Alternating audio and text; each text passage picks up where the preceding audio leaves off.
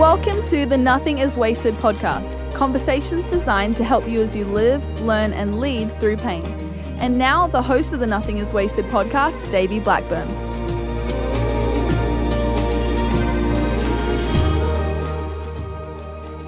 Hello, welcome to the Nothing is Wasted podcast. My name is Davey. I'm your host, and joining me again for our little mini-series on supporting others in pain, Mel, our co-host, and Christy, my beautiful wife.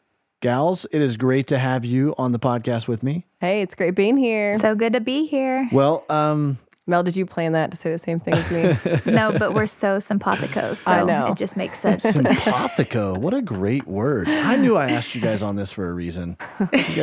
You had so much value and you're in sync, and I'm ready to hear all the thoughts that you guys have, especially on supporting friends.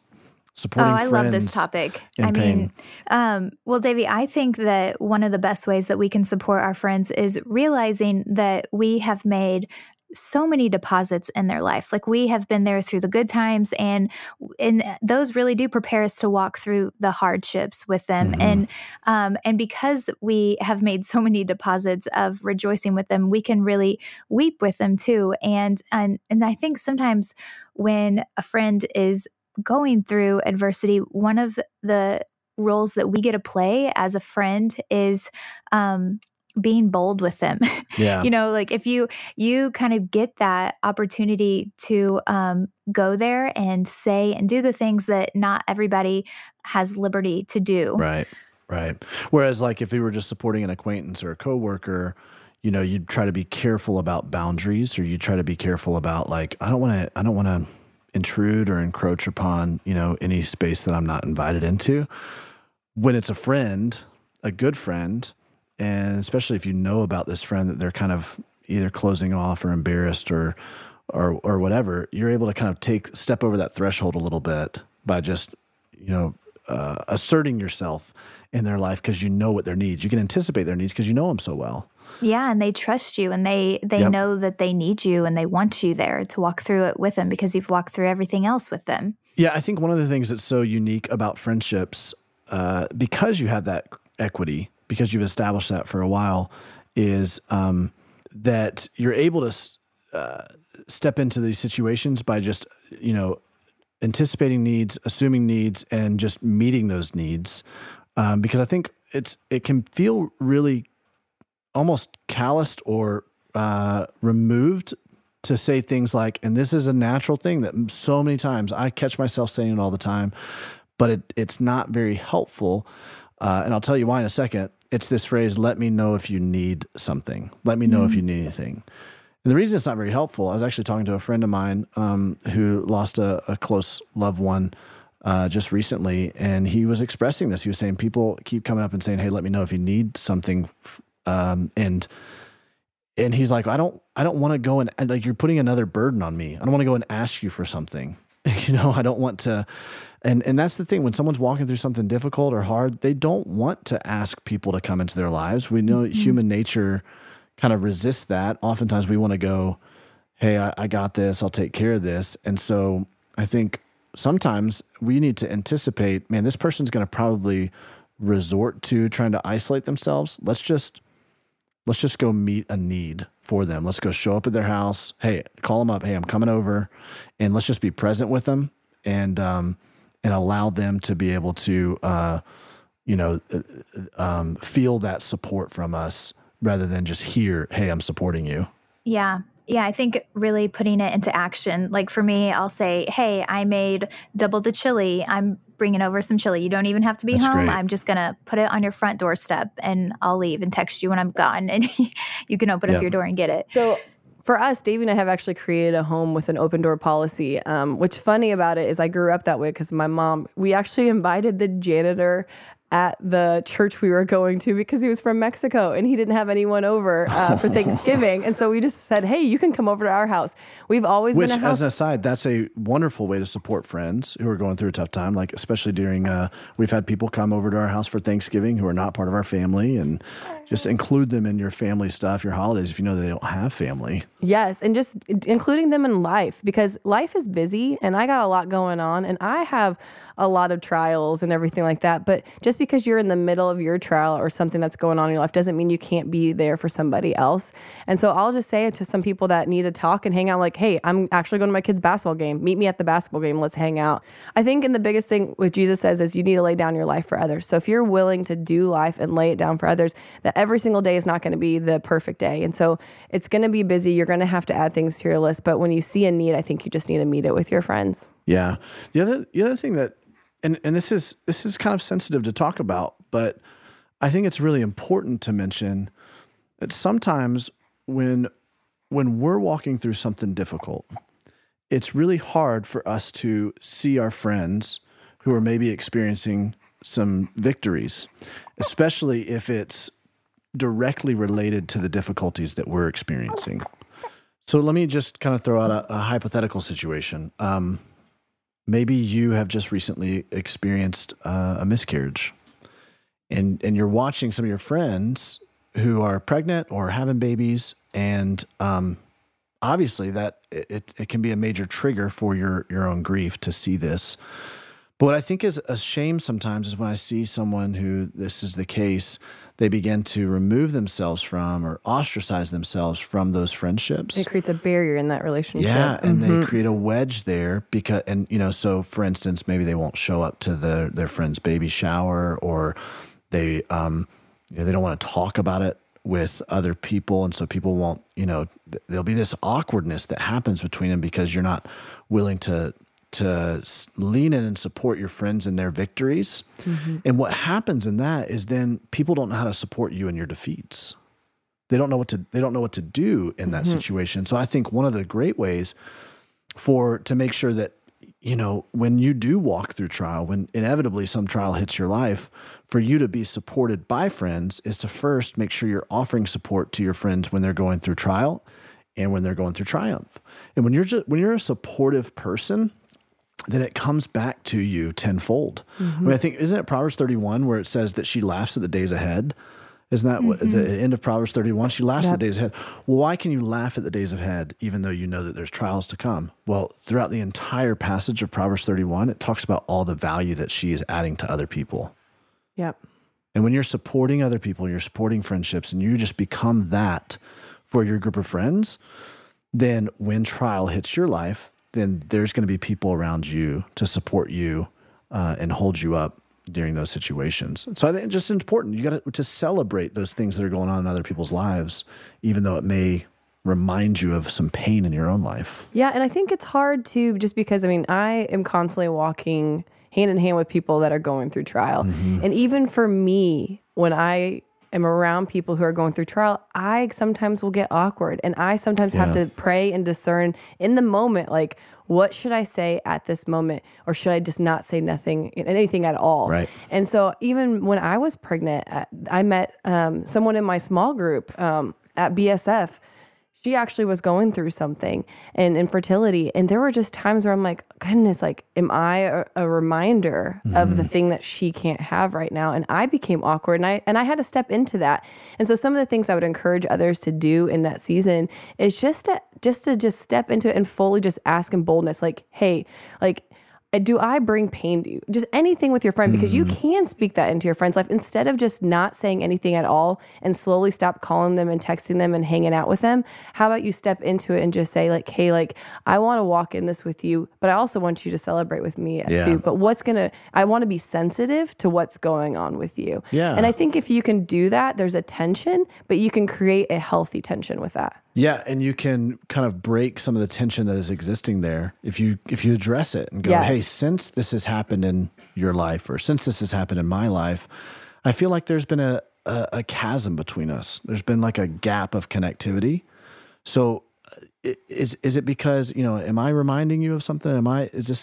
And for you, again, back to what you said, Mel, just to have that courage to address it.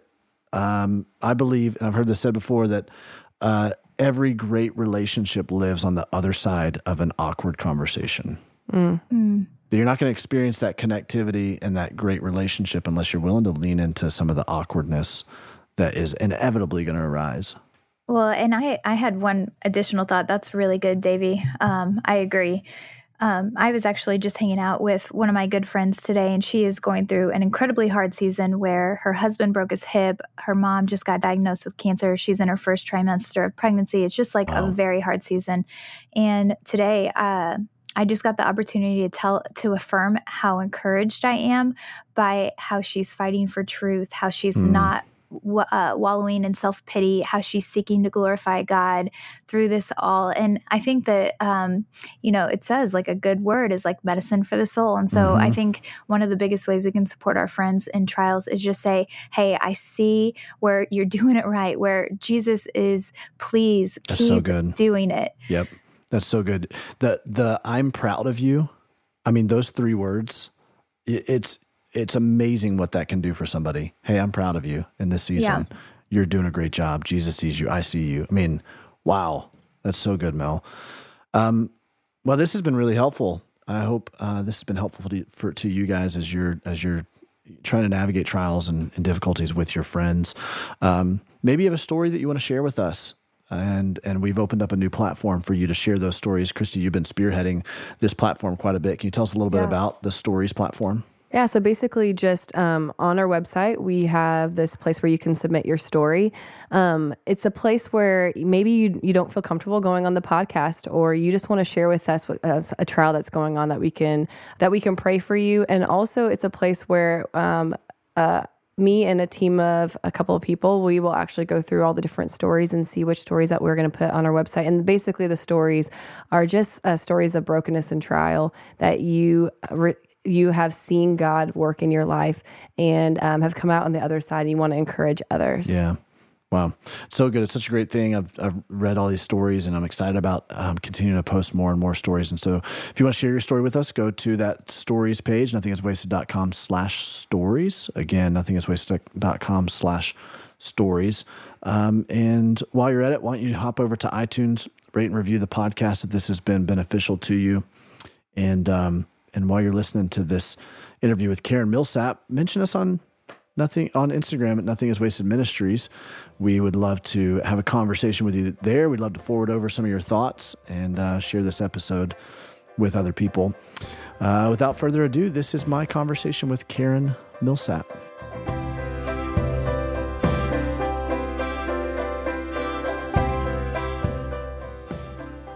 Karen, so great to have you on the podcast. Thanks for joining me. Thanks for having me on here, Davey. Well, would you just start out? Tell us a little bit about yourself. Where do you live currently? What's current day Karen Millsap's life look like? Ooh, depends on the day. I wear so many hats. But I am based in Florida, in Orlando. And so, when you have endless summers, you can't complain, right? Oh my gosh, I'm so jealous. My kids are not wanting to play outside. They told me the other day, like, we don't want to play outside. And I'm like, no, you're going to want to play outside come a couple of months. So get out there right now. Yep, soak it all up, kids. Soak it all up. I know. Oh, I'm so jealous. Wow. So I'm in Orlando now, but I'm from all over. I was an Air Force kid. I had the privilege of being able to travel with my dad, who served in the Air Force for 21 years.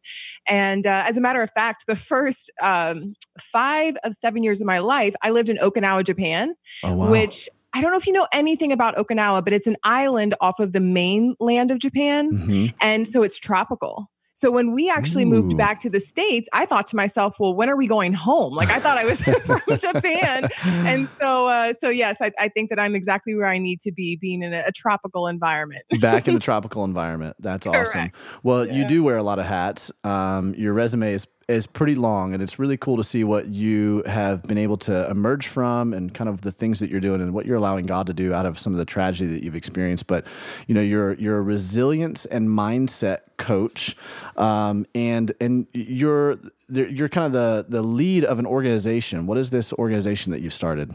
Yeah, so I actually have a community called the Grow Flow, and it's meant to be a space where you can learn different mental and emotional health tips so you can create a solid foundation. But I also have a corporate entity, which is agency, and we serve corporate America by teaching leaders how to bring compassion and empathy into the workplace. So that's why I say I wear many hats. Yeah. I serve individuals. I also serve corporations. And so, so busy bee over here. That's awesome. Well, we're sitting here in the room, our podcast producer, everybody, we've seen your TED Talk. It was an incredible TED Talk. I'm super jealous because, man, what an incredible opportunity to be able to communicate in that space and share some ideas. But you've kind of walked through the fire to be able to have that kind of a platform, and you're speaking out of experience, and that's what I love about what you're doing. Would you kind of take us back and share a bit of your story, because all of this stuff has not just come to you because you're white knuckling your way through this whole thing. You've experienced a lot of loss, a lot of pain, a lot of hardship. So why don't you inform the listener a little bit on your backstory? Yeah. So growing up, again, being in the Air Force community, I loved and would thrive around diversity. So I know that you are somewhat familiar with Dover, Delaware. That's where I graduated high school. So shout out to everybody in Dover. That's right. But I graduated there, and then I was really yearning to be back in a diverse environment. So I ended up at George Mason University, which is outside of Washington, D.C. I love the DC area, but maybe a year or two after, I was over it. I was over the Beltway and the traffic and all of that. And I met my husband. And the funny story is, I met him at a mutual friend's birthday party. But the only reason we started talking is because I said to him, wow, you look just like my dad. So, not the way to start off a Definitely conversation. I don't know what I would do with that. On one hand, I'd probably be like, that could be a good sign, because I've always heard that girls kind of gravitate to more like their father figure, or at least a semblance of that. And they're like, what I want in a husband is some good character traits I see in my dad. But at the same time, I'm like, I don't think that would have been bait that I would have taken. Exactly. And it really was eerie because, one time we were with my dad and we were in the hospital, and my husband was walking with my dad, and the nurses thought that they were related. Wow. They thought that was his son, not that I was his daughter. That's how much they looked alike. But anyway, so that's what got the conversation going. And not long after, I fell in love. We were in the DC area together, but his home base was in Orlando. So by way of Vermont, we spent a few months there in the dead of winter, which I do not suggest. Oh, wow. It was beautiful, and I loved being close to Ben and Jerry, but it was rough. Yes. Now, did you ski at all? I heard it's a great area for skiing when it comes to the wintertime. I did not get a chance to ski. But I will tell you that there was this one time I was driving at night, and it was a road that was like on the side of the mountain. And I've never been so close to the moon. I mean, there were no street lights, but it was so bright because the moon, it was gorgeous. So that is one regret, is that I didn't get a chance to experience skiing in Vermont. You've kind of covered the gamut. Vermont, then down to Orlando, Japan. I mean, you're all over the place. That's really cool. I have an adventurous spirit. Are you an Enneagram 7 out of curiosity? I am. What? I just kind of figured. My wife's an Enneagram 7, so sometimes it's easy to spot. Yeah. That's funny that you say that. That's funny. So then we ended up going down to Orlando together. We settled there. My background is in human resources and HR, so and recruiting. So nothing really exciting, except for the fact that now what I'm doing, I can relate to that past experience because I loved helping people through change and transition, and I love just making sure that they had enough information to make a good choice for themselves, right? And to make sure that they weren't just selecting a job title, but really selecting something that would set their soul on fire. Yeah, that's so good. Well, that conversation in general is such a great conversation because there's so many people who are stepping into work because maybe their parents pressured them into a certain degree in college, or their parents even pressured them to go to college. They have no idea what they want to do. They're not really sure what sets their soul on fire. They don't understand the concept that God has created them uniquely for a specific task here on this earth, and that when you step into that, man, it just lights you up, and you're so passionate about what you're doing.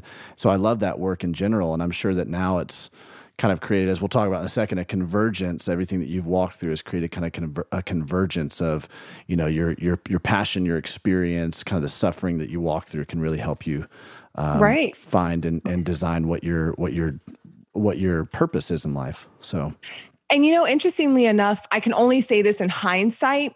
I think that we limit God's glory and how He can work through us just based on our own necessity. And I feel like when we really surrender, and that has been my word throughout this entire experience, has been surrender. But when we really surrender and when we pay attention just to those little nudges that are in our heart or stir up our soul as it pertains to job, but other things as well. But when we do that, then you're right. We are actually moving towards who he created us to be. Right. And there is a lot of bravery in that. I thought that I was living it out in HR, but boy, was I wrong. So, but yeah, so I mean, I was working as a recruiter, a regional recruiter for a national home building company. And my husband actually had just started a CrossFit gym. So if I remember, we have a lot of commonalities, a lot of common threads coming through. Yes, I definitely am very much into CrossFit, too into CrossFit, as my wife would tell me. She's like, you need to limit how much you talk about that because you sound like a freak. I'm like, well, I'm an Enneagram 3. I'm very not aware, so I tend to talk about it a lot. So we might just edit this part out so people don't hear ad nauseum CrossFit conversation. Who you were created to be, a CrossFitter. That's right. So he was actually pursuing the entrepreneurial journey, right? He actually opened up the CrossFit gym. It's called CrossFit Mosaic. And he opened it up his birthday weekend in March of 2013. So growing up, being an entrepreneur was really never a part of my mindset. It was never an aspiration. I certainly have people in my family, who've been entrepreneurs, but not like, oh, that's what I want to be when I grow up, So as he decided to pursue this, I was just in awe of how he was figuring it out, how he would just research and say, okay, what do I need to do to get a logo? How do I find the right space? How am I getting the equipment? I mean, he was brilliant in that sense and fearless, which was really cool to see. And so anyhow, we were, I guess you could say, living the dream, but just, building life. We had our two kids, my stepdaughter and my son was 2 at the time. And so life was it was good. Life was everything that I think you hope that it would be in the stage that we were at, right? And so then there was this day where it was a normal Monday. It was in August, so about 6 months after Richard opened up the CrossFit. And at the time I was doing interviews for an executive position. So it wasn't normal for me to have to do any interviews at home, to take work home. And because we were opening up this gym together, typically my day would look like I wrap up work, I go straight to the gym. I'm either hopping into a class or I'm just, managing the kids because we have kind of a kids area. So I text him and I said, hey, change of plans. I have to do 3 interviews tonight from home. Do you want me to come pick up the kids or do you want them to stay at the gym with you? And so he texted me back and he said, well, you can come get them. They miss you and they can spend some time. So I said, okay, no problem. So I happened to get a phone call while I was on my way to the gym.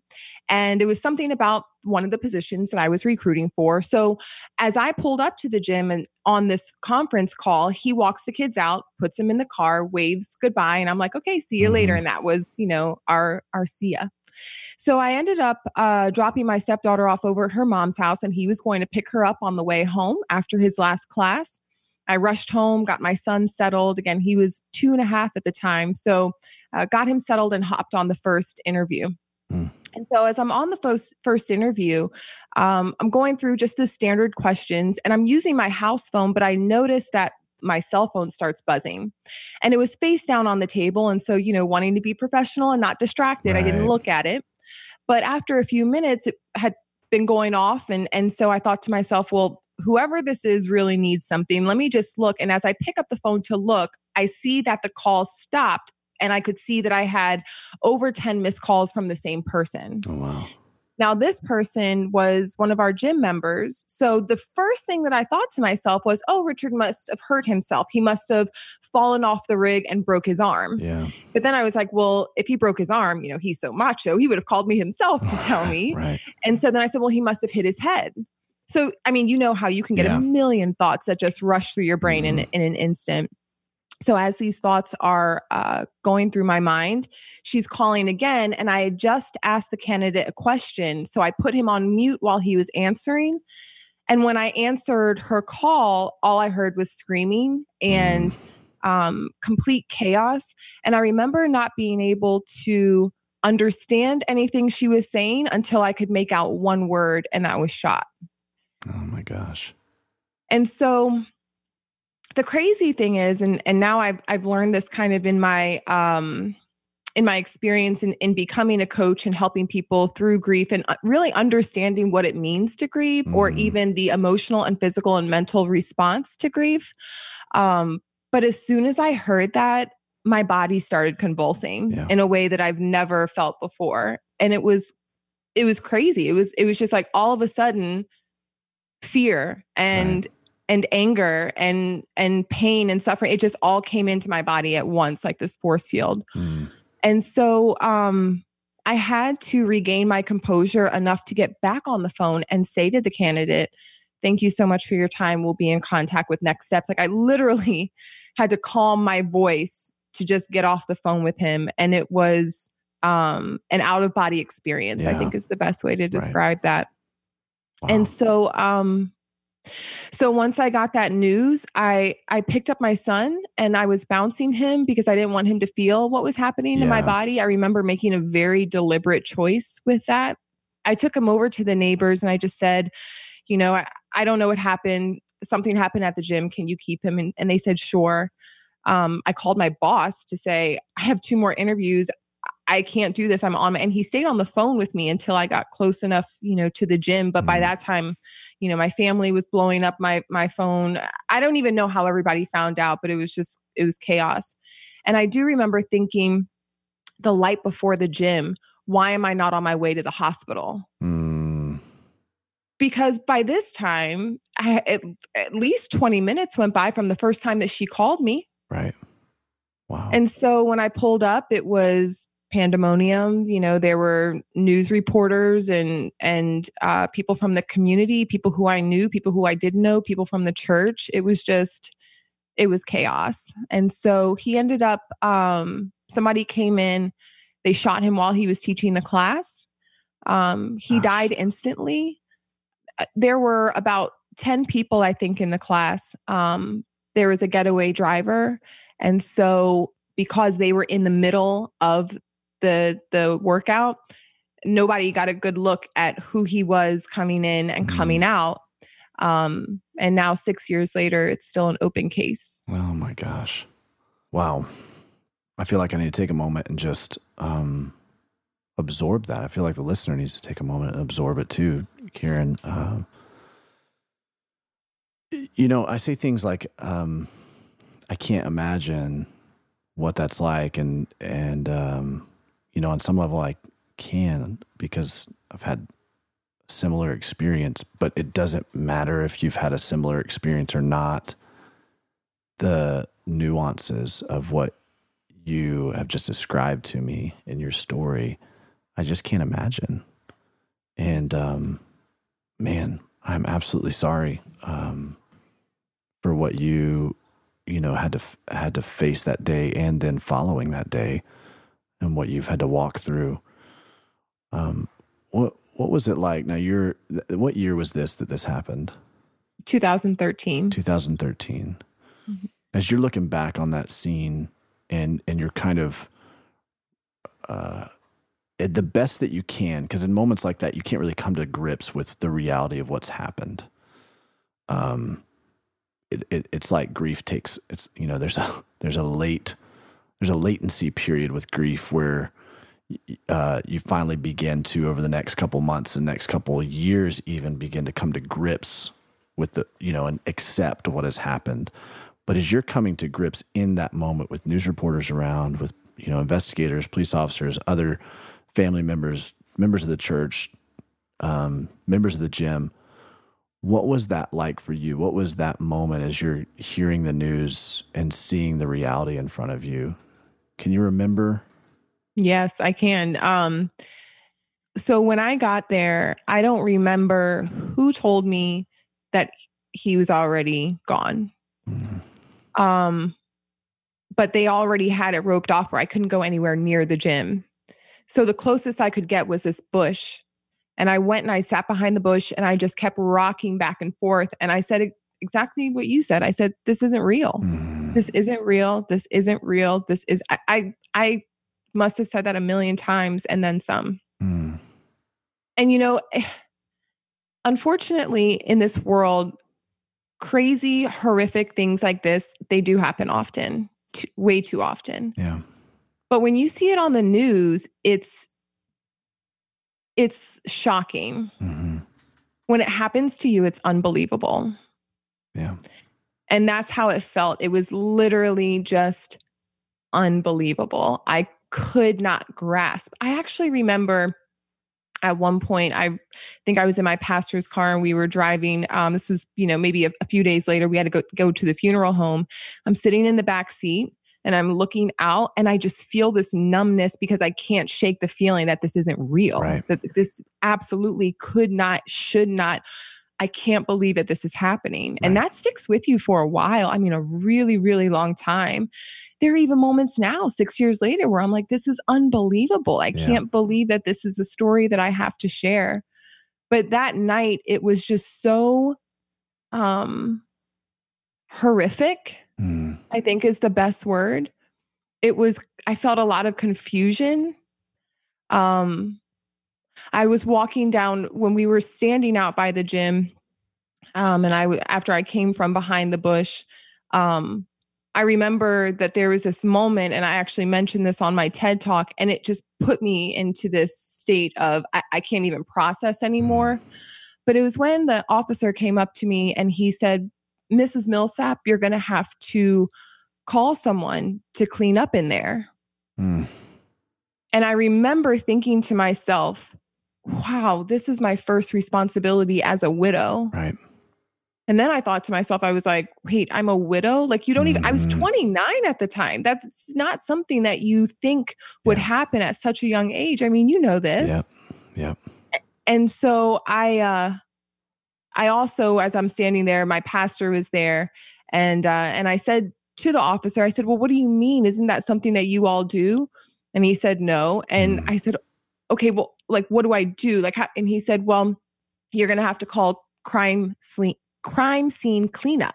Yeah. And I said, okay, well, how do I find them? And he said, you can look in the yellow pages. Like we're literally having this conversation where I cannot grasp the words that are coming out of his mouth. Right. Side note, or the lack of compassion. Right. But God used that moment in such an incredible way because as my pastor was standing there next to me, it wasn't but a second when he turned to me and he said, don't worry about it. We'll take care of it. And it was in that moment when I saw compassion put into action that a very small, not a big flame, but a small just glimpse of, I want to help alleviate other people's pain. Yeah. And that only came because he was willing to alleviate mine in such an uncomfortable situation. But it was just, I mean, that night was just full of moments that were indescribable. You know, I was walking down the street and there was an officer who was walking behind me and I just kept walking and pacing and I turned to him and I said, do you believe in God?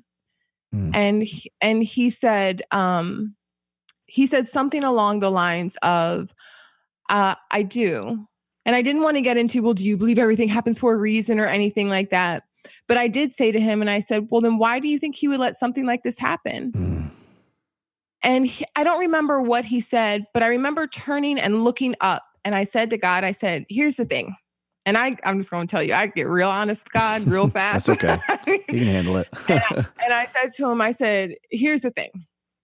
I don't understand why you would take somebody who was so on fire for you, who turned their life around for you, who literally transformed. People who knew him saw him transform because he was on fire for God. Wow. Dedicating his gym, listening to, Christian music in there, having a verse of the day on the board right underneath the wad. He was you knew Richard and you knew that he loved his family, he loved God, and he loved training. Like that was what everybody knew about him. Yeah. So as I'm standing there yelling at the sky, I'm asking him, like, why would you do this? Why would you let this happen? And then I was waiting for a burning bush. I was waiting for, him to be brought back from the dead. I was waiting for this like miracle. And then I said, okay, We're not in the Old Testament. You're not going to do anything, supernatural in that way. So I said, if you want me to keep following you, if you want me to believe that you are good, then I need you to let me know that heaven is for real. Because if I know heaven is real, then that means that I can get through whatever time I have here left on earth. And I know that I'll be able to see him again. Yeah. And that was kind of where I left it with him for a little bit. There were other like God hug moments that came later, but that night, that's where I was. Wow.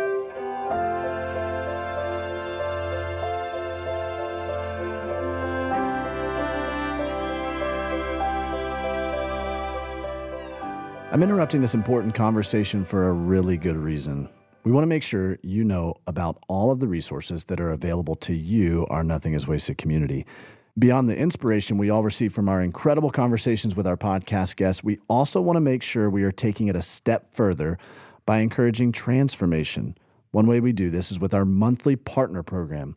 For a $20 a month donation to Nothing is Wasted Ministries, you can access monthly mini bonus episodes with past guests, full bonus episodes with new guests, 5 to 10 minute supplementary commentaries about each episode, live Q&As, get first access to Nothing is Wasted announcements, discounts to Nothing is Wasted coaching, events and products, and other bonus content we'll release periodically.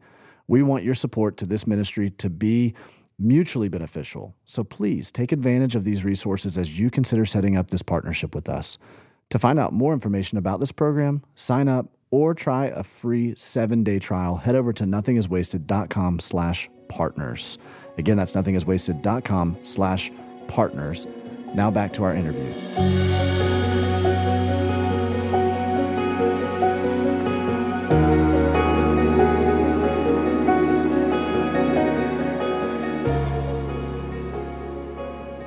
Can you speak to a little bit too of just what it was like to lose your husband suddenly?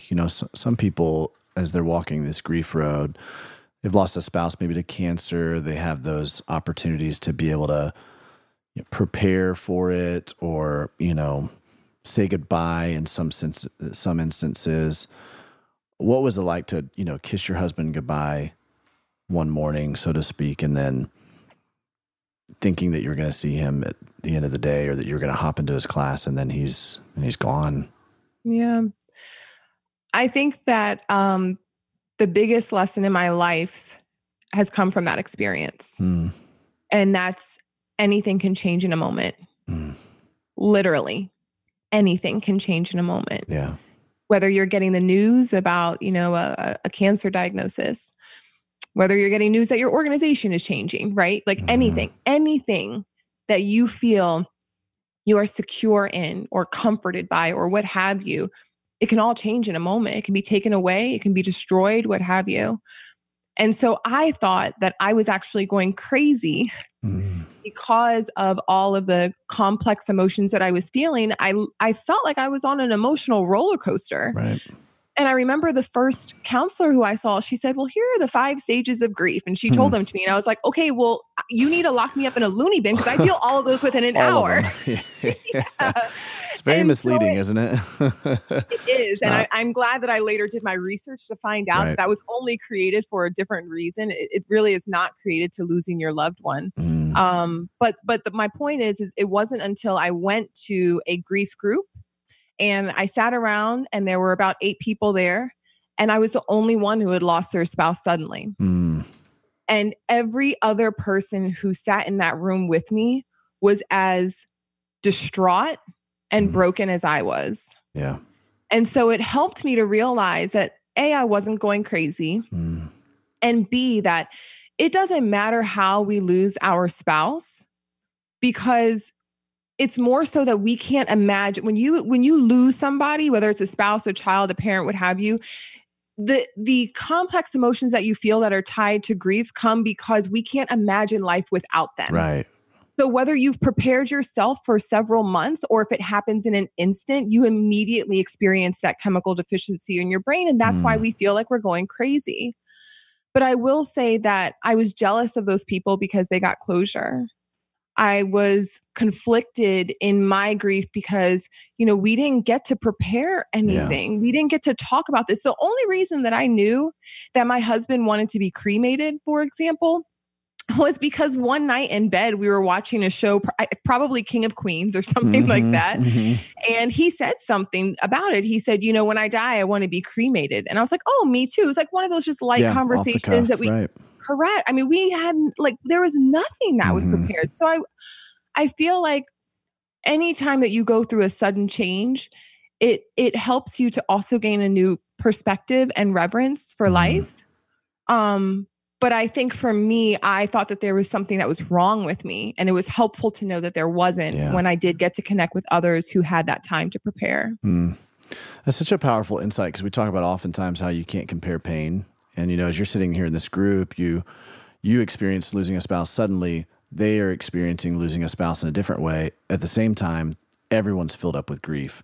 And on some side of things, I've kind of talked to other people, been across the table with someone who they've experienced losing a spouse over time. And I felt, jealous of that. I wanted to be able to say goodbye, but also at the same time, I recognize some of the, I don't know how to even, I don't know the vocabulary for it, but some of the redemptive qualities about losing someone suddenly, as opposed to seeing them suffer over time, and some of the assurances that I have, or, okay, it wasn't as painful, or that, in a moment they were in heaven, or, all those different things that you're beginning to, God's starting to give you some comfort as he's helping you through that stuff. And so it just reminds me that at the end of the day, we're all experiencing different facets of pain, different aspects of that, different types of it, all across the spectrum.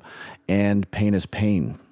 It is. And that's, I'm like, we're connected through that. Absolutely. And that is, you're right. It is that we say this often, it's the common denominator. We're all connected to it. And so it should provide us with empathy toward each other. Although oftentimes it doesn't, unfortunately. And fortunately, sometimes it causes the opposite: bitterness, impatience, short temperament, anger, all of those things, and interactions with other people. But pain is pain. Have you ever read, I'm going to probably talk about this a lot. This is going to be my new CrossFit conversation. Are you ready for this one? Have you read Viktor Frankl's Man's Search for Meaning? No, I haven't. And I love reading. Okay. So Viktor was a Holocaust survivor. And so he was actually in the concentration camp in Auschwitz, which is probably one of the most infamous ones for being, the highest of brutalization in that one. And he was a psychiatrist beforehand, and then was actually working on a piece to try to help people in therapy. And then when he was registered into this concentration camp, he had his manuscript stolen. And so he basically talks about in his book, Man's Search for Meaning, this idea of one of the things that kept him driving forward in the midst of this intense pain and suffering was this purpose to finish his work, I've got to leave this legacy and finish this work. Well, it ends up the work that he was doing, logotherapy, is tying in so much with the suffering that he was experiencing and the suffering that he was witnessing. But one of the things he says in this book is he actually relates suffering to a gas chamber. And, obviously that metaphor being there in a concentration camp is very poignant. But he says that suffering is like gas filling up a chamber. When suffering fills up your soul, it doesn't matter the type of gas or the capacity of the chamber, it fills it up. Mm-hmm. Gas always fills up a chamber. And so no matter what suffering you're going through, what type, what nuance, whatever it is, it's still filling up your entire soul, and you cannot compartmentalize it. It affects everything. That's right. And that's right. And that's what you experience. That you can't suppress it. Exactly. You should not suppress it. Right. Speak to that a little bit, because you were in this experience right there. How did you know that immediately? Wait, I've got to start dealing with this. I can't suppress this. Talk about your experience kind of in the aftermath, because I think it's the aftermath of grief, or the aftermath of that traumatic experience, that really can take us out. Right. Can you talk to me about that journey for you? Yeah. I didn't do it right. I didn't know what to do as soon as I went through that. The very first thing that I was thinking is, now what? Now what? Now what do I do? I literally don't know how to take the next step forward. Even the next morning when I had to get my son, he was with his dad every single day from the day he was born. He was never in daycare. So now I had to tell a 2-year-old Daddy's not here anymore. He's in heaven. Like I literally did not know how to take any step. And I was going to say every step, but that's true, but any step. Any step. And so what I did in that moment is telling to the rest of the journey. When he walked into the room, with my stomach in knots, my hands sweating, tears just boiling up, I said to him, I said, Daddy's in heaven. I said, you know where God is? And he said, yes. And I said, well, Daddy lives there with him now. And he said, okay. And he just turned around and walked away. Before I even opened my mouth, I said, God, what do I do? What do I say? Like, help me, because I don't have it in me. And that was my prayer from that point moving forward. What do I do? How do I show up? Where do I still do that before like a speaking engagement? I'm like, God, what do you want me to wear? That's how much I surrender. Wow. But early on, I felt like, first of all, and you know this, in the first week, it's a lot of business, right? You're like, oh my gosh, I have to deal with other people. I have to get food ready. I have to get the, celebration of life together. We have to have everything, the music, all of this, right? You have to respond to people. They're expecting you to be there and to even comfort them when you're like, I'm the one who needs the comfort. Right. And so I just felt like in the first, and that's not just in the first week, but definitely in the first month, I just felt like I was on autopilot because of all of the like business stuff that had to happen. And then when all of the meals start slowing down and the calls start slowing down and all of that, I felt completely alone. Yeah. And there were people who were there for me. There were people who would reach out often. A good friend of mine would come over every single day and just lay on the ground with me. But regardless of somebody actually being next to me or calling or what have you, I felt alone. Yeah. I was 29 and a widow, and there was nobody else around me who could understand. And because I was so emotionally distraught, I actually couldn't verbalize or articulate how I was feeling inside. Yeah. So I would just say that it was very isolating up front. And there was about maybe 3 or 4 months after Richard died, I remember laying in bed. And I remember God saying, you're going to take your pain, you're going to turn it into purpose, and you're going to pay it forward to help others. And I was like, who are you talking to? Because that's not me. Yeah. I'm over here with Ben and Jerry's, haven't showered in 7 days, and I'm not sure who you are talking to about this. And so, which, can we be honest, especially initially, that's okay. Thank you. I think that's what people need to understand, is that these initial aftermaths of things, like sometimes you're just doing whatever you can to get out of bed. That is like so the best true. Next step for you is, hey, just get out of bed and make your bed. Like literally, if I took a shower, that was a win for the day. Exactly. And be okay with that. Yes. Wow. Yes. And so a lot of autopilot, and there came a day where I asked my friend, I said, is there a happy pill for this? Like, those commercials where they say, if you're suffering with depression, here's this pill that will help. Like, what is that? Where is that? How do I get it? And so she's like, well, we can go to the physician. And so I went to the physician. She prescribed a couple of antidepressants for me. And I went home, and I remember putting those pills on my bathroom counter, and I was looking at them and I'm sobbing because I'm thinking to myself, is this what my life has come to? Where I have to rely on something to help me focus, to help me show up for my son, to just do the day-to-day things that I used to be able to do. I mean, I lost my confidence, my self-worth. I lost so much when that happened. And so anyway, I took them for a couple of days. What they don't always tell you, or maybe I just didn't hear in that consultation, was that when you start taking these, they actually put you into a deeper zombie state. And so for a couple of days, I was in bed. Thank goodness my parents were there with me to help out with Caleb. And I remember the day that he came in, he walked through the room in his little voice and he said, Mommy, are you going to eat today? Are you going to get up? And it resonated with me. And it was another God moment where he was like, you have two choices here. You can either give up or you can get up. Wow. But the choice is yours. And so I just processed that. I processed it for a long time because it's not like you make one decision and then everything changes. Like you have to actually put in that effort. That's it, yeah. And you have to take it one breath at a time because because now I've learned that lesson that anything can change in an instant. I can't even mentally, even if I tried, prepare beyond this moment right here. Because I just learned that I shouldn't, that I can't. So, I mean, it was like a war zone in my mind. Wow. And so as I tried to just, I guess like I'll say do my best for Caleb, I do recognize that for that first year, I was 1000% on autopilot and I felt horrible about it. I would journal that I am so disappointed in myself, that I can't get myself together, that I can't, one of the barriers, and this sounds crazy, but one of the barriers was like, I didn't want to cook anymore because I went from cooking for a family of 4 to 1.5.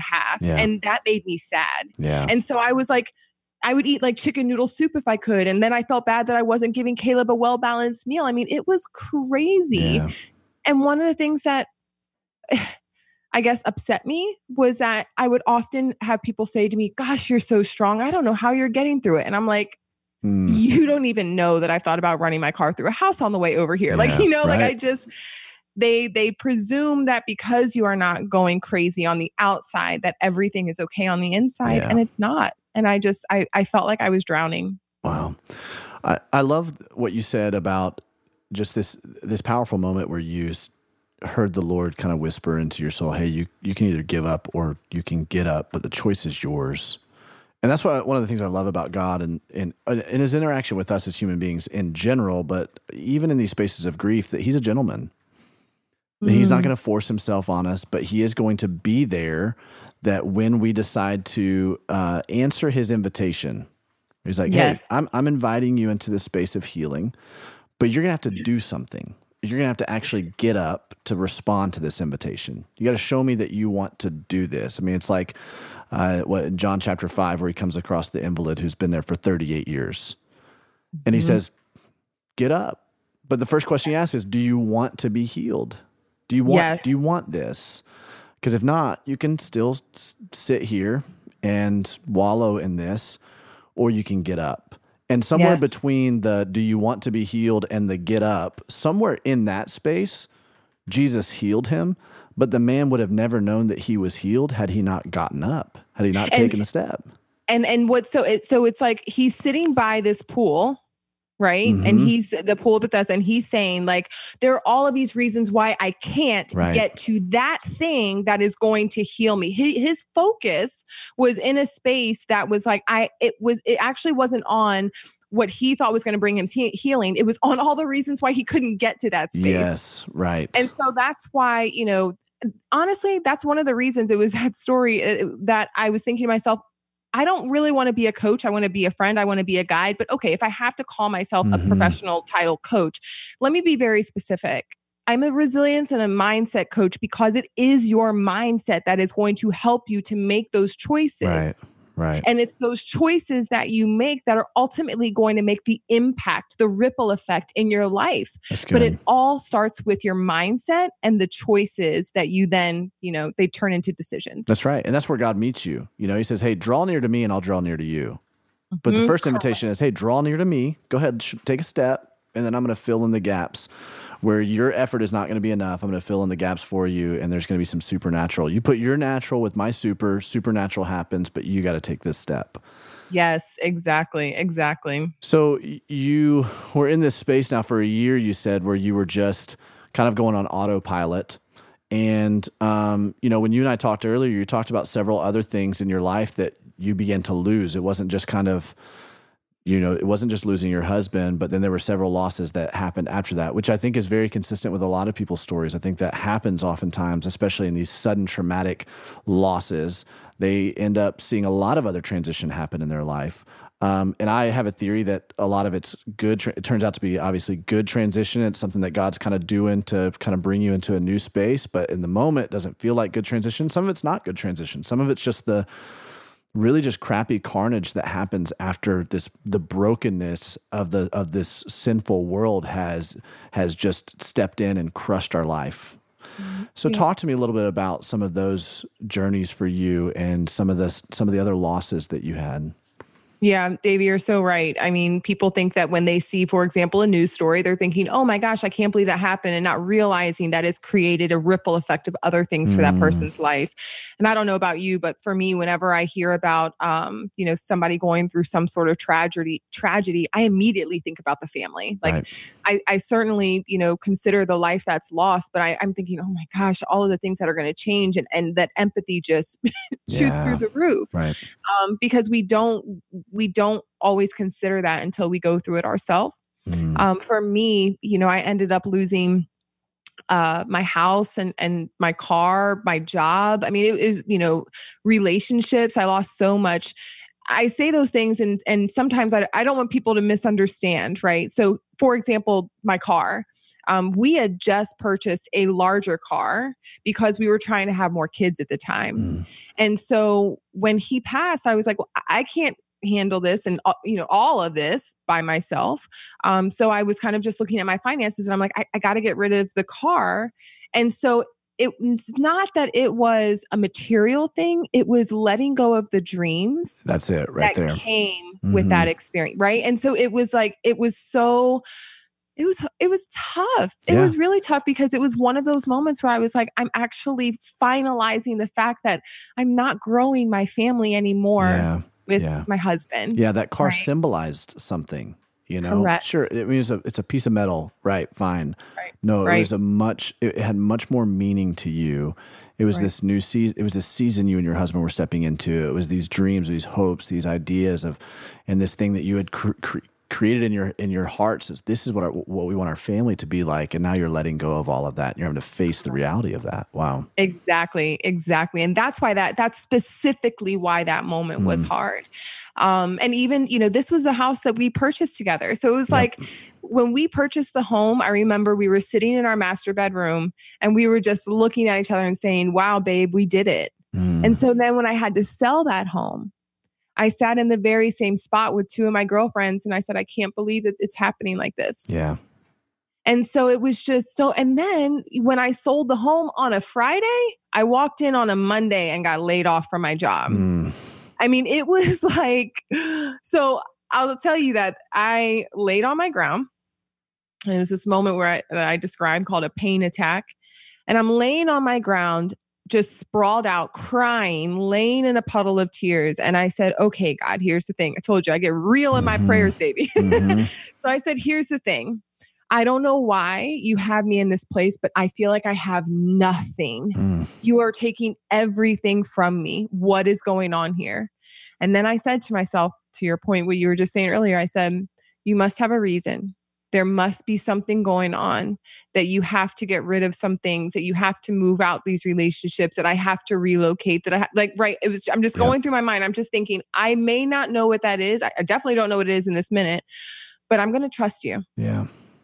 I'm just going to trust that you know why all of these changes are happening. And, after Richard died, I didn't go to church for over a year because it was so hard for me to be in that space. And I tried, but I couldn't get through praise and worship. And so I was like, okay, well, I'm just done. I just can't deal with this.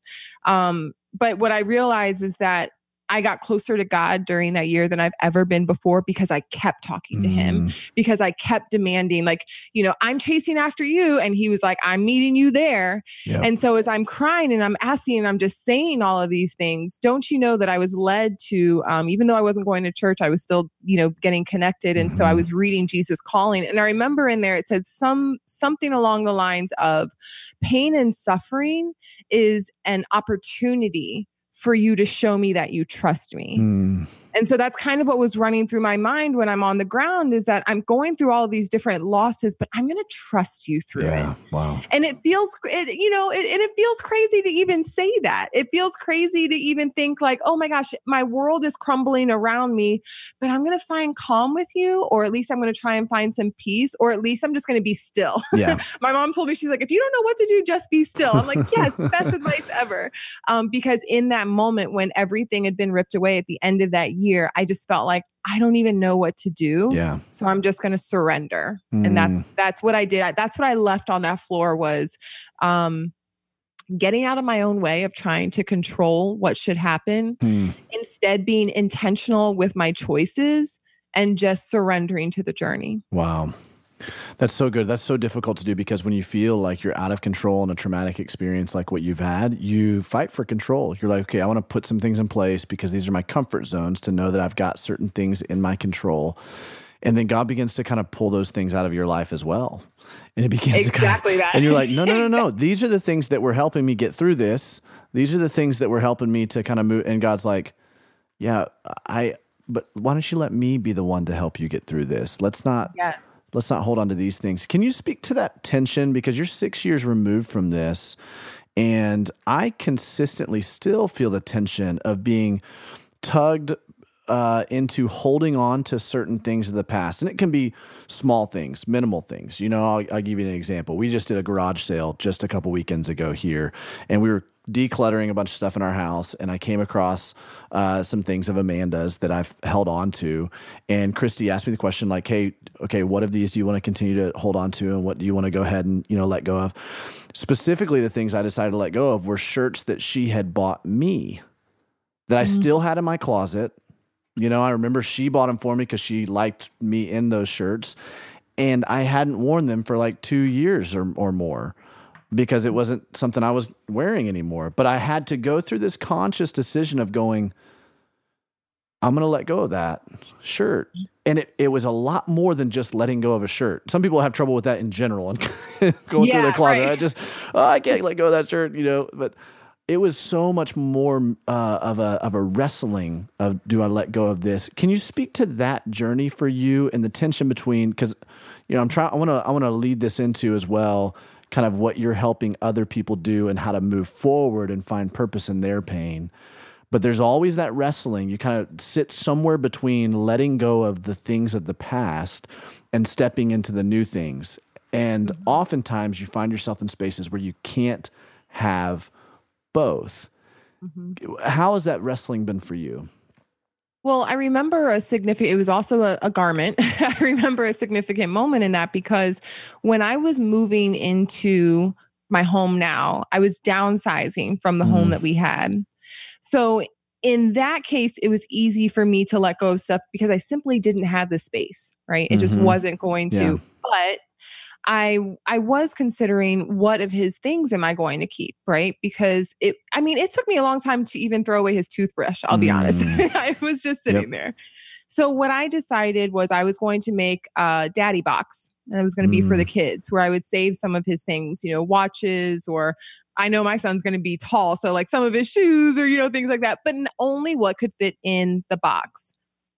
Richard had such a heart for giving to others that like all of his sneakers, I gave those to people who were in need. I gave those to organizations through my church who were going to give them to people in need, right? So it was like little by little. But my friend who was helping me to pack up the last bit of my stuff, she was helping me unpack, and I was already in the new house.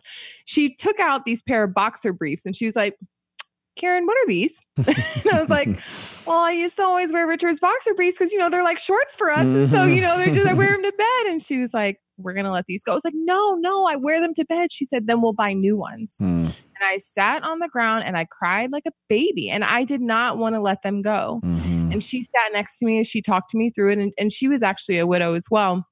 And so as she talked to me through it, it was one of those moments where I thought to myself, okay, Karen, seriously, it's underwear. Right. You can get, some other ones. But I think what I wrestled with was people would say to me very quickly, and I believe it was really insensitive, but people don't know until they don't know, right? But they would say, don't worry, you're young, you're going to get married again. And I'm like, that does not take away the pain that I'm feeling for my husband. Right. That does not replace him. That's just not. And so as I struggled with that, what I also struggled with in parallel was the notion that we move on. Yeah. And I don't think that you ever move on from something like this. I like what you said, and I use this word a lot. We move forward. Yeah. And so as we move forward, you can consider what tangible things around me are really necessary. Do I need to have these? Some of them maybe, right? You can take t-shirts and make them into a quilt and give that to the kids, and then you can donate the rest of them, right? Right. But I think that there's more honor when you move forward, when you are living out in a way that honors them and their character and their values. And so those are the things that you take with you. You don't leave that behind. Right.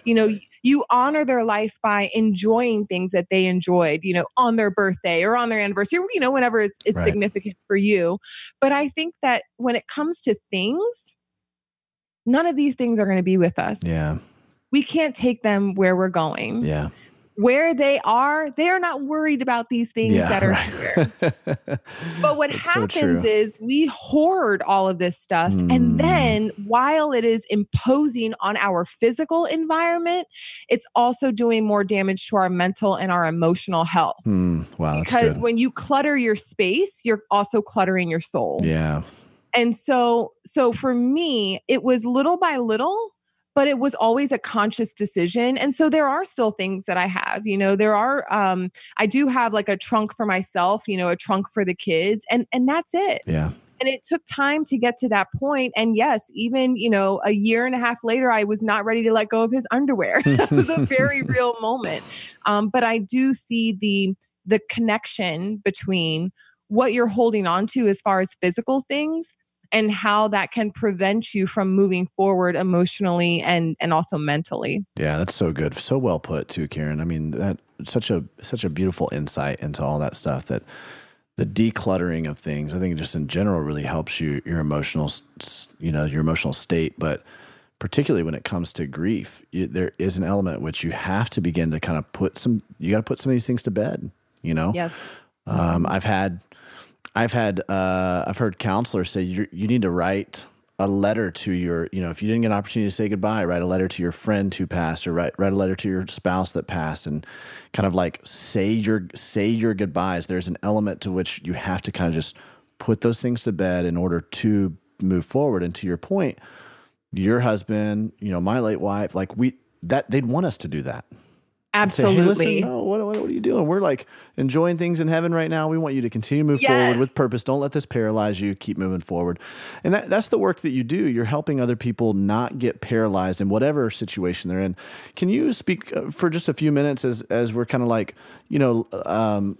landing this conversation, but talk to us a little bit about the work that you do with people and maybe some common threads. It doesn't matter what type of tragedy they've gone through, what type of loss. Do you find there are certain things you're like, hey, every person needs to, common denominators, every person needs to wrestle with these principles or wrestle with these concepts? What are some of those concepts you really help people to wrestle with as they're navigating whatever their grief is?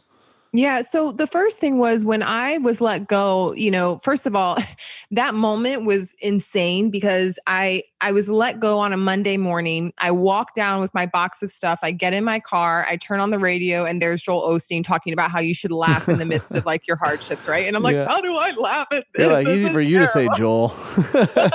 I'm like, why? Yeah. And so, but in that moment, I specifically remember thinking to myself, what am I going to do? I am failing as a mom. Like I can't even provide for and then I thought, wait a minute, what am I going to do? Like, it's almost like I felt this sigh of relief that I could choose what I wanted to do, that I could create that flexibility for my son. So it was in that moment where my mind was going to dictate my attitude moving forward, like my mood when I picked up my son in a couple of hours, like it was going to literally show up in my life without me even being able to deny it. Yeah. And so I thought, okay, that's a significant moment. But there was also this moment where I was thinking about the man who killed my husband. And along the way, I was thinking, if only he had made a different choice and my life would be different. If only he had, and I started with, if only he didn't go to the gym. Okay. If only he didn't turn down that road. If only he didn't get out the car. Let's say he did all of that and he still walked into the gym and was pointing the gun at my husband. If only he didn't pull the trigger. And I thought to myself, how dare he try and play God? What kind of power does he think that he holds where he can do this? And I was like, wait, it was power in choice. It was his choice. And then I thought to myself, well, wait a minute, Karen, you have the same power. You hold the same power in choice. And so I tied that experience, that visualization that I had with reflecting on my mindset, and I've coupled that. And I want to help people understand the power of their choices. Regardless of the situation that you are in, you get to choose how you're responding. That's great. Now, the thing about it is, you're going to respond from the space that you are currently living in. So you're going to respond if you are hurt and broken and angry and mad, you're going to respond that way. Right. you can still feel all of those things, but you also have to be able to put them in their place, right? You have to be aware of that. You have to choose that you're putting them in your place and then choose a different response. So I'm not saying that your feelings should be neglected. I'm not saying they should be suppressed. I'm saying you get to choose if they dictate your words or your actions. That's right. So as I kind of moved through and as I was deciding, okay, well, how am I going to help others? The reason that I knew that it was going to be more broad than widow and widowers was because my sister was actually going through a divorce at the same time that Richard was killed. And I saw similarities in our emotional distress. Yeah. And so I decided that, okay, well, if I'm going to help people, then I am going to keep it open because the commonality here is pain and suffering. And I know that I'm the person to help you if you have a growth mindset, right? That's kind of that's where I am able to meet the people who I help. But I will say that my soul is set on fire to help people in that capacity. But I also feel this obligation to help corporate America just manage people better, right? Because we are not robotic. We can't just turn off our emotions. And I always start these workshops that I do with a question of everybody close your eyes and raise your hand if you've ever experienced any of the following. And I'll list off different things, everything from death of a loved one down to job loss or even financial loss. By the time they all open up their eyes, every hand in the room is raised.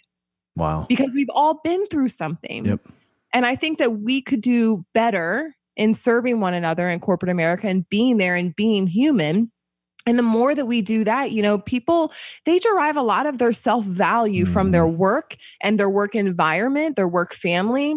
And so if we could do better in those spaces, it would make a radical shift in our society. Yeah. But I did learn along the way, I'll be honest, as an entrepreneur. I was trying to bang down doors talking about grief, and not everybody wants to talk about grief. So that's why I switched to talking about compassion and empathy. Yeah.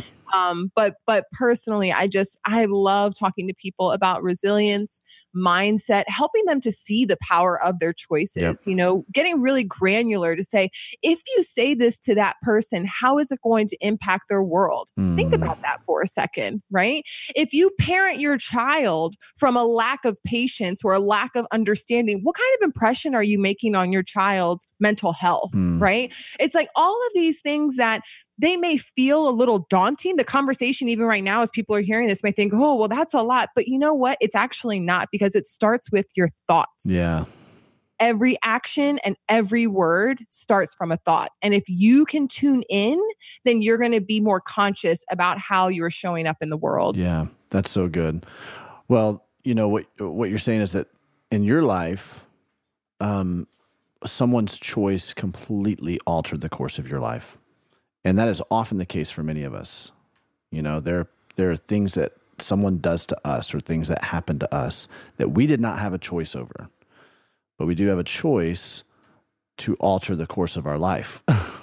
Right. From here on out, we have a choice on how we're going to respond to that. And there is a power to choice. And I love the conversation. I love the message that you're bringing forward, because there is so much to be said about just choosing resilience, choosing hope, choosing joy, choosing to have the right attitude. Because again, I'll bring Viktor Frankl back into this. He said the only thing that man cannot steal from you is your attitude on how you're going to respond to certain things. It's your attitude. That's the only thing. Your inner being, who you are on the inside. That's the thing that someone cannot steal from you. They can steal everything else from you. This world can and will try to take everything from you. It can't take that. It can't take your character and who you are and how you respond to those things. And so, Karen, and it was really, and when I thought about it, I was like, okay, when I was thinking about that guy, I was thinking to myself, he could have killed 2 people that night, because if I give up now, Caleb is going to lose both of his parents, and I refuse to let that be his story. Wow. My son was my purpose up front. I wanted to be able to show him that you can take something bad, because bad things are going to happen in this world. We live in an exiled world. That is a guarantee. Troubles and suffering are definitely going to come. But it's during those times where you're either going to draw closer to God and you're going to lean on his strength. You're going to lean on his grace. Like, I mean, talk about forgiveness, right? Like, how am I going to find forgiveness in myself for a monster who did this and brought this into my life? I don't have it in me. Okay, God, let me tap into you. Yeah, that's it. Let me ask you, Right. Wow, that's so good. Karen, how can our listeners follow more about what you're doing? Where can they find you? Yeah, the best way to find me is just go to KarenMillsap.com, or I'm really active on Instagram, Karen.Millsap. If you look up Karen Millsap, you will find me. But Millsap with 2 L's. People usually spell it with 1. 2 L's, Millsap with 2 L's.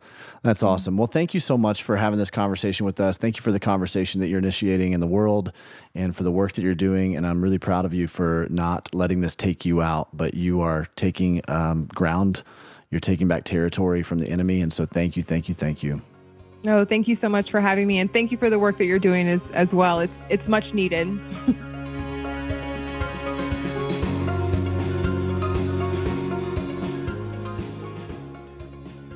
That was an incredible interview with Karen. I just, how it makes me think just how quickly life can change. Yeah. Seriously. At the drop of a hat. I mean, seriously. And then to hear her, more than just optimism, like her faith and resilience through this. I mean, as I was talking to her, you would have never known that she had lost her husband like this. No. You would never know that she walked through this kind of horrific tragedy. And yet, of course, I felt a kindred spirit to her. It never ceases to amaze me how God shows up in these things and how he can carry you through these things. You know, I would think at this point, as many stories as we've heard, that I would be like, oh yeah, of course, you know, but I'm like, every time I'm hanging on their every word going, oh my gosh, how did God get you through this one? Tell me, I can't wait to hear. Exactly. Yeah. Such a personal God. So he's so infinite, but so intimate. And we actually talked about last week, just making some rhythm changes in your schedule and your, for this new year of ways that you can prepare yourself to walk through trials that you haven't even faced yet. And I don't know if you guys started doing that last time, but for me, I feel like it has made me want to cry out to the Lord to just have more hunger for his word. I don't know, Davey, if you've thought through this anymore, but I feel a call to be in the word more. Well, and that's the place to build your foundation. You know, Matthew chapter 7 talks about how there's a wise man and a foolish man. The wise man builds his house on the rock. The foolish man builds his house on the sand. And it says the difference between the two of them is not that one experienced trials, the other one didn't. Both of them experienced a storm. The difference was the person that built his house on the rock is the person who listened to the words of Jesus and did them. You know, and for us, the most tangible place where we can find the words of Jesus is the Bible, God's word. And so for us to immerse ourselves in God's word and build our life around God's word, not let, you know, so many times people try to bend God's word around their life, try to make it say what they want it to say. But if we bend our life and orient our life around God's word, then it puts us on a bedrock, a strong foundation, so that when the storms come this year, you're going to stand. And, you know, just simply in terms of what we were just talking about with the fact that God will show up in your tragedy, you can look at this year and be afraid of this year because there's probably some kind of trial inevitably coming your way this year. Or you can put your hope and your trust in the Lord that he has seen you through all the rest of your trials. Yep. He's seen all of these amazing people that we're interviewing through their trials.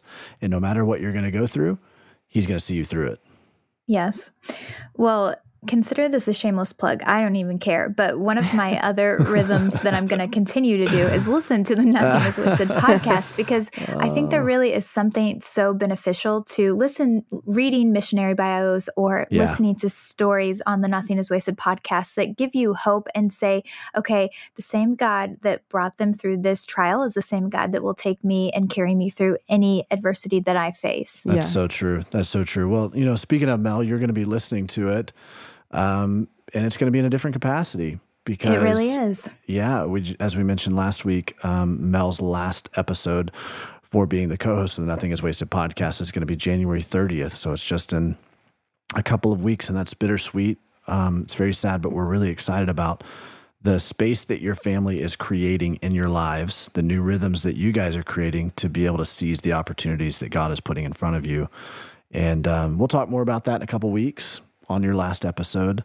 But man, I'm still going to be your number one fan on the Nothing is Wasted podcast, so don't you worry. I'm also a fan of Sleeping at Last, who does all of the music for the Nothing is Wasted podcast. So if you haven't heard Sleeping at Last, go check them out. You can find them at any place that music can be streamed or downloaded. It will be worth your while. So you guys, the episode that's coming up next week, it's like I'm going to listen to it like 3 or 4 more times and fill up a notebook full of wisdom. It's with this guy named Terry. He's super wise, had a crazy life, crazy childhood. And just to see where the Lord has brought him, you're just going to be in awe. So anyways, check out this clip from Davey's conversation with Terry.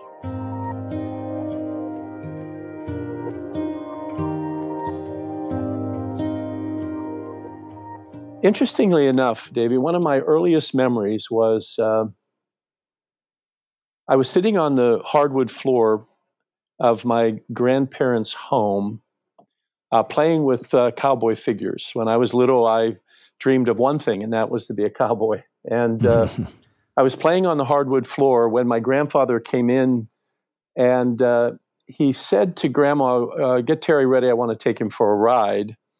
And so that seemed odd, but she got me ready. We went for a ride, and we ended up making a turn down a very dark road and then up a 2-lane, a little 2-track way up into the woods, and it was dark, and I could remember hearing the screeches of branches along the side of the car, which sounded like witches howling.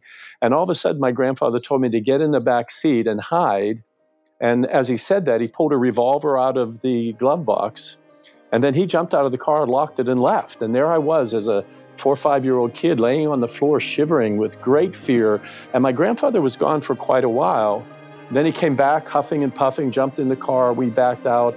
On the way home, he says, don't tell anybody.